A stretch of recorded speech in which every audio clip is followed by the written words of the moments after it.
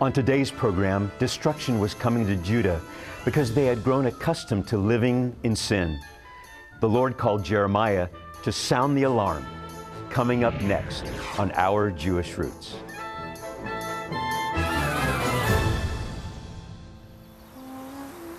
In the 6th century BC, one man stood alone against the pervading wickedness of God's people in the land of Judah. The prophet Jeremiah was chosen by the Lord to warn of pending judgment that would come at the hands of the Babylonians. Visions of an exile left him heartbroken and in tears. But Jeremiah remained faithful to his calling and recorded a message that would speak to generations yet to come. Standing tall with faith in God, he understood better days were coming, and there was hope over the horizon. Thank you so much for joining us today. I am David Hart. I'm Kirsten Hart. Jeffrey Seif. So in our first program, God called Jeremiah. And in this program today, I think the people didn't think he was so called. Rejected? Yes. And speaking of program, it's our program, of course, but really we're offering a telling of God's program through Jeremiah in our program called Our Jewish Roots. And I use this book. People might wonder, what is it? Well, it's a Bible that gives our Jewish roots. Actually, it's the Hebrew text that I'm working from, and the traditional English rendering of the Hebrew, and then there's various Jewish rabbinical commentary underneath it. And I'm assimilating this and refracting it through a Jewish believing in Jesus prism, and this is what we're bringing to you, actually the way that the Hebrew people look at the biblical testimony. I absolutely love that you have highlighted parts of your Bible. That looks like the junior high Bible, the Bible I had in junior high. It was yellow, orange, and very few black letters. I love it, though. I think that a dull pencil is better than a sharp brain. Ooh. And that is, we underline, we make notes, and it's the way that I study. Yeah, I love it. It's great. Dr. Seif, more teaching from you in a bit, but right now, let's hear more of Jeremiah's story. A backsliding, obstinate people had refused to give ear to Jeremiah's voice of pending judgment. And the Lord said to Jeremiah, "Sound the shofar in the land."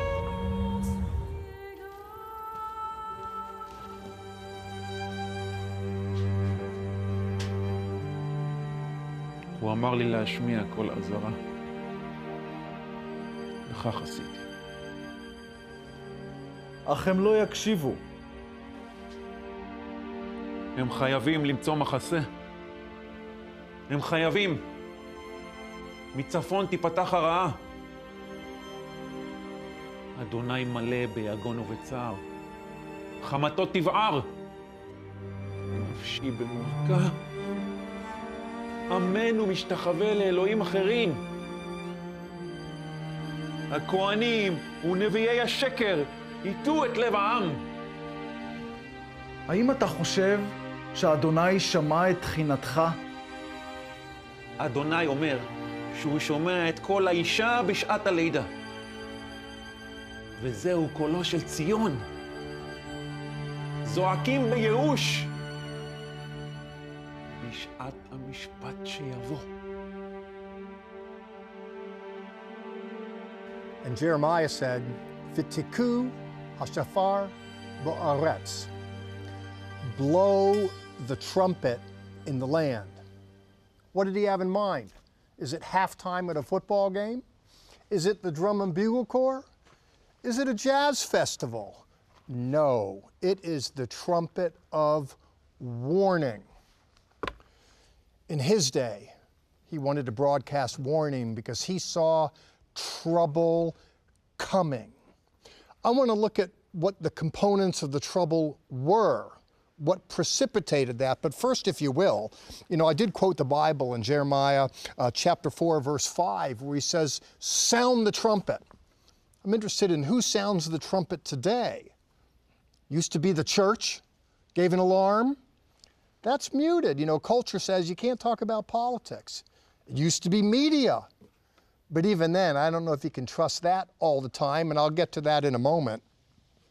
We want to sound the alarm to be sure. And what was the alarm in Jeremiah's day? He says in chapter 4, verse 6, he says, Ki ra'a anochi mi vi mitzafun. The Lord says, I will bring trouble from the north. Vish shaver gadol, a great destruction. What a tough word to come from such a tender-hearted man. What seemed to be the problem? Well, he noted it previously in the text. In chapter 4, verse 2, he's swearing as the Lord lives. Here's what was wrong. He says, be'emet, in truth, b'mishpat, in justice, uvit tzedakah, in righteousness. What was lacking in the world? Truth, justice, and righteousness. That was his day. But can I just ask you the question rhetorically? Isn't that so much like our own day as well? You can pick up a newspaper or listen to a radio, watch television to get the news, but the news is colored by all kinds of hues. The coloration of it sometimes obfuscates the story. That is, it blurs it, it hides it. And I don't know today if we can trust across the board that our news really is giving us the news, but rather it's giving us political views driven by particular agendas. And what about justice? We hear justice for this person, justice for that. Justice is a really good thing. And I believe we should stand for it. And I believe we should decry injustice. There should be no place for it. If you look at our founding documents and our culture, that there's a premium on justice for all, and that should be held inviolate. But quite frankly, I'm not sure that justice today itself, or the language of what's just, equitable, and fair, isn't succumbing to all kinds of political intrigue with the net result that there's injustice that is parroted in the name of justice. And then there's this little thing called righteousness. We live in a world today where it is in very high demand but very short supply. To be sure, it relates to justice, but it harks to a kind of piety as well that was lacking in Jeremiah's day because people were morally rudderless. It reminds me of our own day, to be sure. To review then, what were the sins that invoked the ire of the Lord in the text? There's the lack of truth then as today. The lack of justice then as today. The lack of righteousness then as today. Oh, this prophet saw trouble in the forefront, but he also saw, as we will see, good news over the horizon.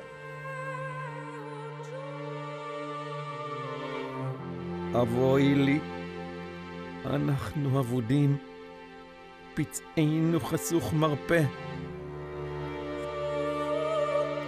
זו מחלה, ואני חייב לשאת אותה.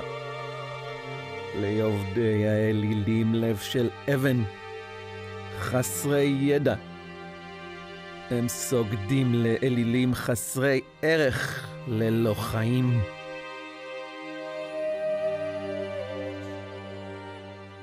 I've told my wife on more than one occasion, for the next few years, I don't want to cue into the news too much. Why is that? Because I'm not expecting anything good.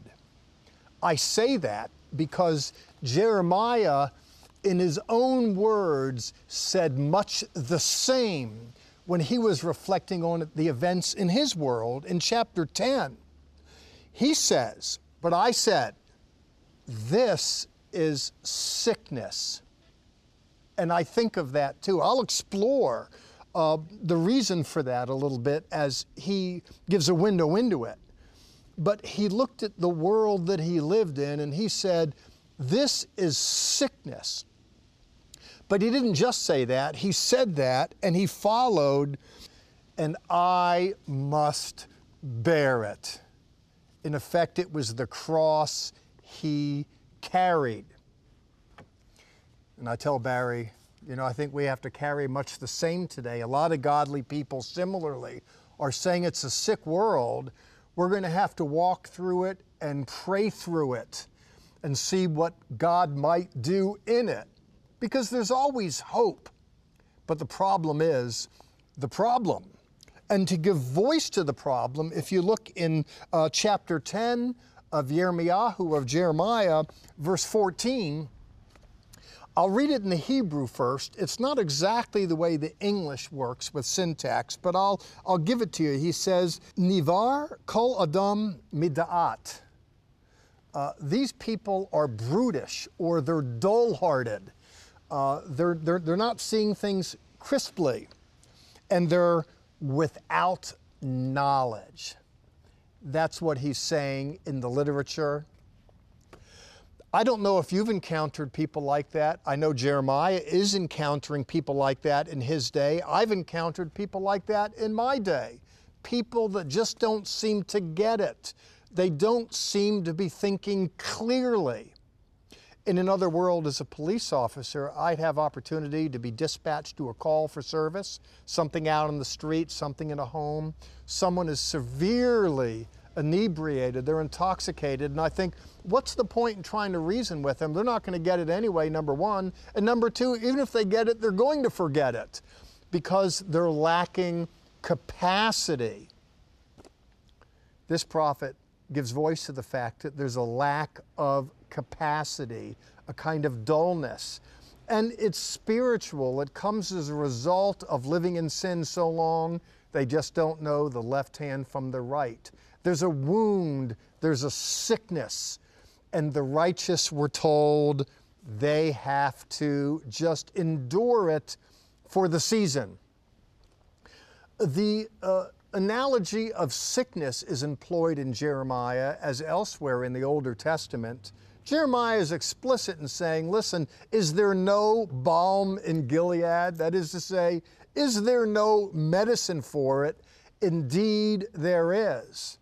The problem is people just don't want to take the medicine. They don't want to see the problem, never mind take a look at the solution. We live in a world today where there's so much blindness. To me, it's amazing. And I just feel, and I tell Barry, we just have to endure it. To me, there's a kind of sickness that's prevalent in the culture. People just don't want to hear truth. They'd rather just live a delusion. The net result is there's a judgment coming. And here in the heart and mind of the prophet, he's not an angry soul, I should say. He's more hurt. He's more sad than he is angry. But he sees there's pain, there's anguish. And for the time being, we're going to have to bear it.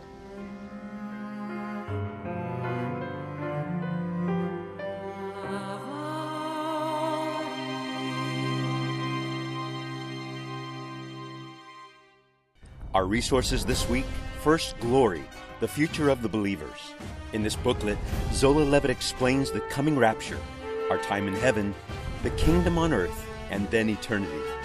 Also, get our 3 beautiful magnets of Jerusalem, photographs taken by Kenneth Berg.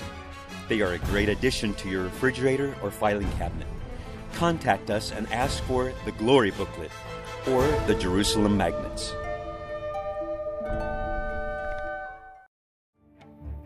Our Jewish Roots is more than just a television program. See what you are missing on our social media outlets. On Facebook and Twitter, you'll find our daily Name of God devotional, current news articles, the Bearded Bible Brothers, and more.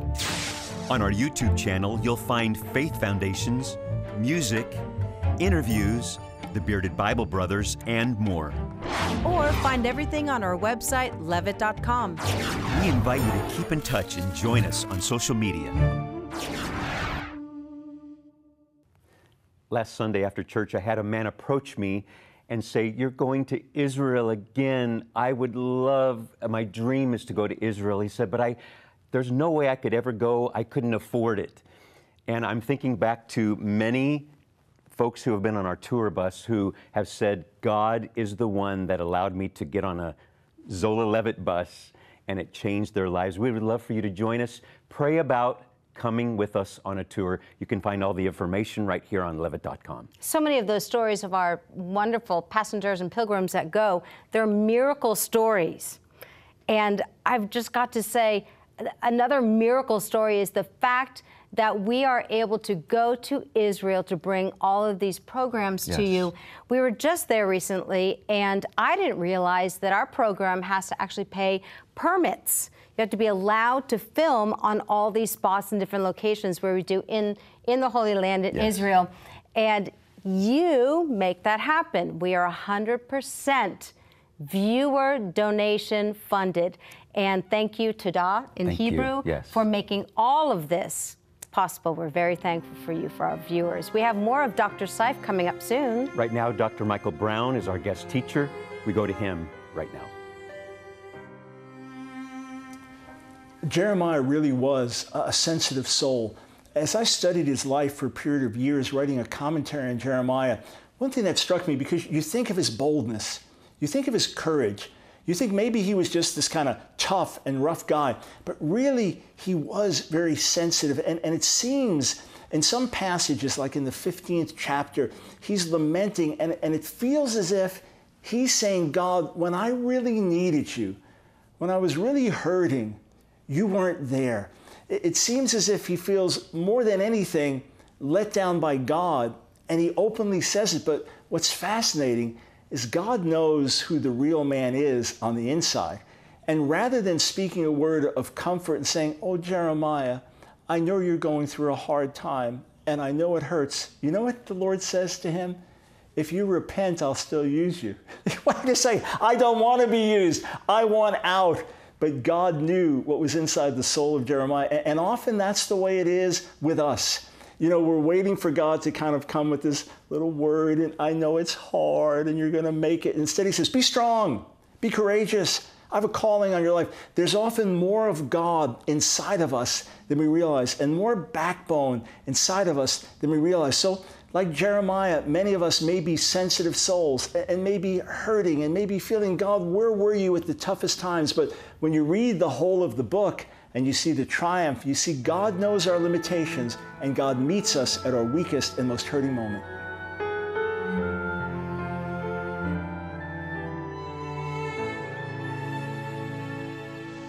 Jeremiah was a tender soul. I've mentioned this elsewhere in the series, and I'll speak of it again. I mention it here because I want to alight upon the way that he speaks about women.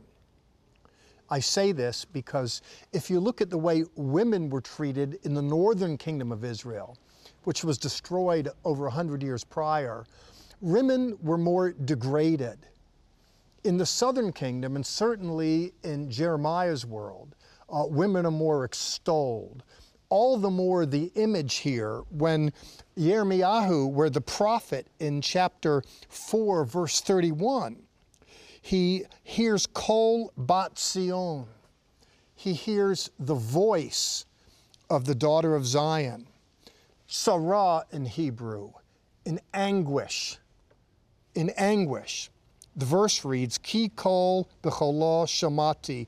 I've heard the voice of the daughter of Zion in anguish. It's a woman overwhelmed with pain that he uses to describe what's coming upon Judah. But the image of travail that's employed here is used elsewhere in Jeremiah, But it's not only used in Jeremiah, but the imagery is picked up in the Newer Testament as well. For when you think of a woman in travail, and I don't want to be so bold to speak casually about women's experience in childbirth, because I know nothing of it other than being an observer to it. I can't speak of it with any experience other than seeing it. But I do know that out of the pain comes something pleasurable. There's new life that emerges out of the difficulties. And I mention this here because the prophet sees a woman in travail, in anguish, screaming forth, but he is going to give voice to the new birth that's going to come of it, the new beginnings. In the Matthew Gospel, chapter 2, you might recall the story of Rachel, who's crying over her dead, is used to envision something prophetically that's happening with the coming of Jesus in the city of Bethlehem. I trust you're familiar with the story in chapter 2, verses 17 and 18. The Matthean author, Matthew, is harking to a story in Jeremiah where he's using that prophetic text of travail to point ahead to very new beginnings.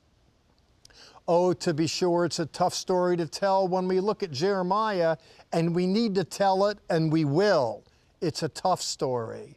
But we, as the prophet, see hope over the horizon.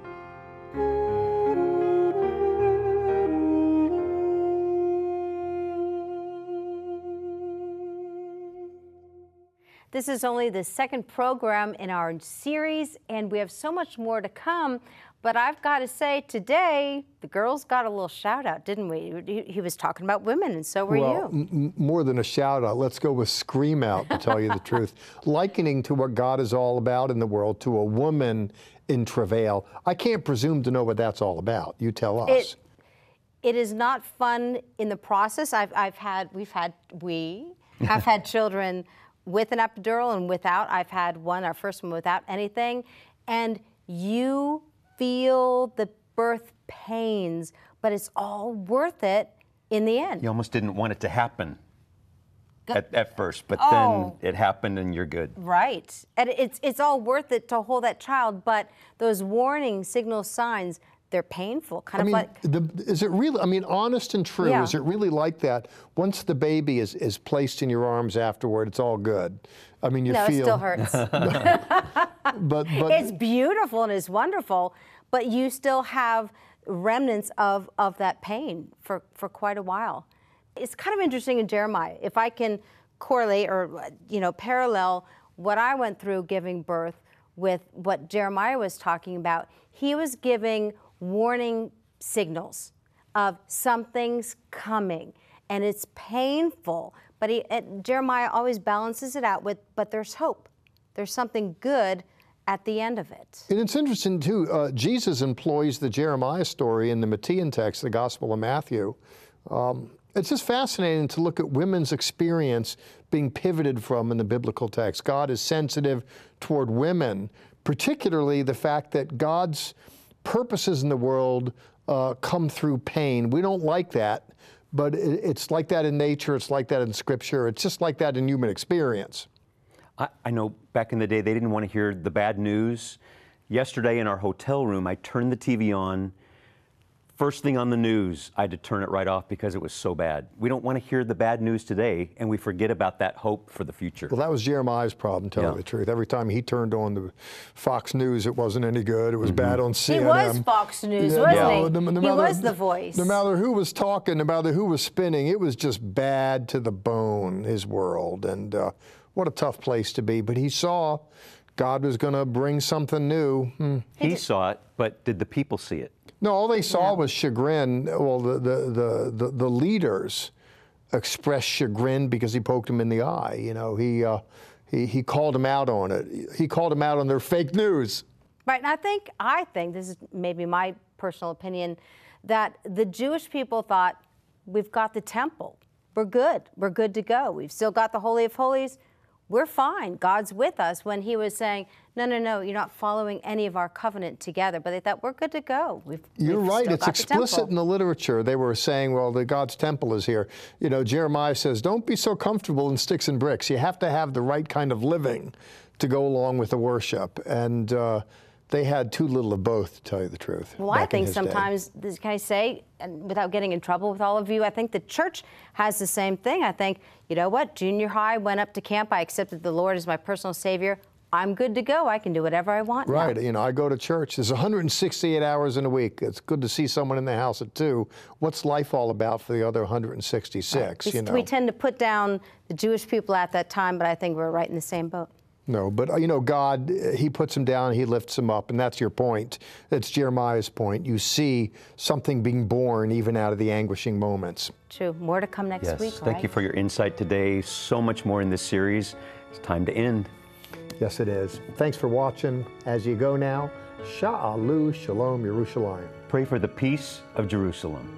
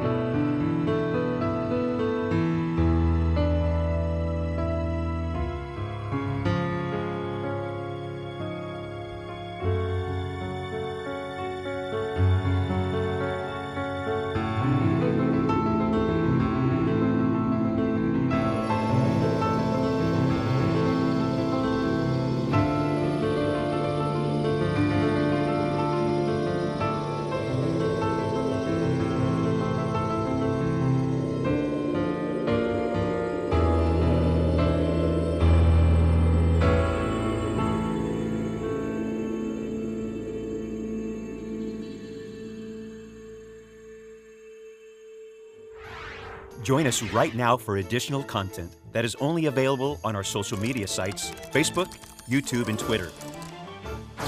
Visit our website, levitt.com, for the current and past programs, the television schedule, tour information, and our free monthly newsletter, which is full of insightful articles and news commentary. View it online, or we can ship it directly to your mailbox every month. Also on our website is the online store. There, you can order this week's resource, or you can always give us a call at 1-800-WONDERS. Your donations to Our Jewish Roots help us to support these organizations as they bless Israel. Please remember, we depend on tax-deductible donations from viewers like you.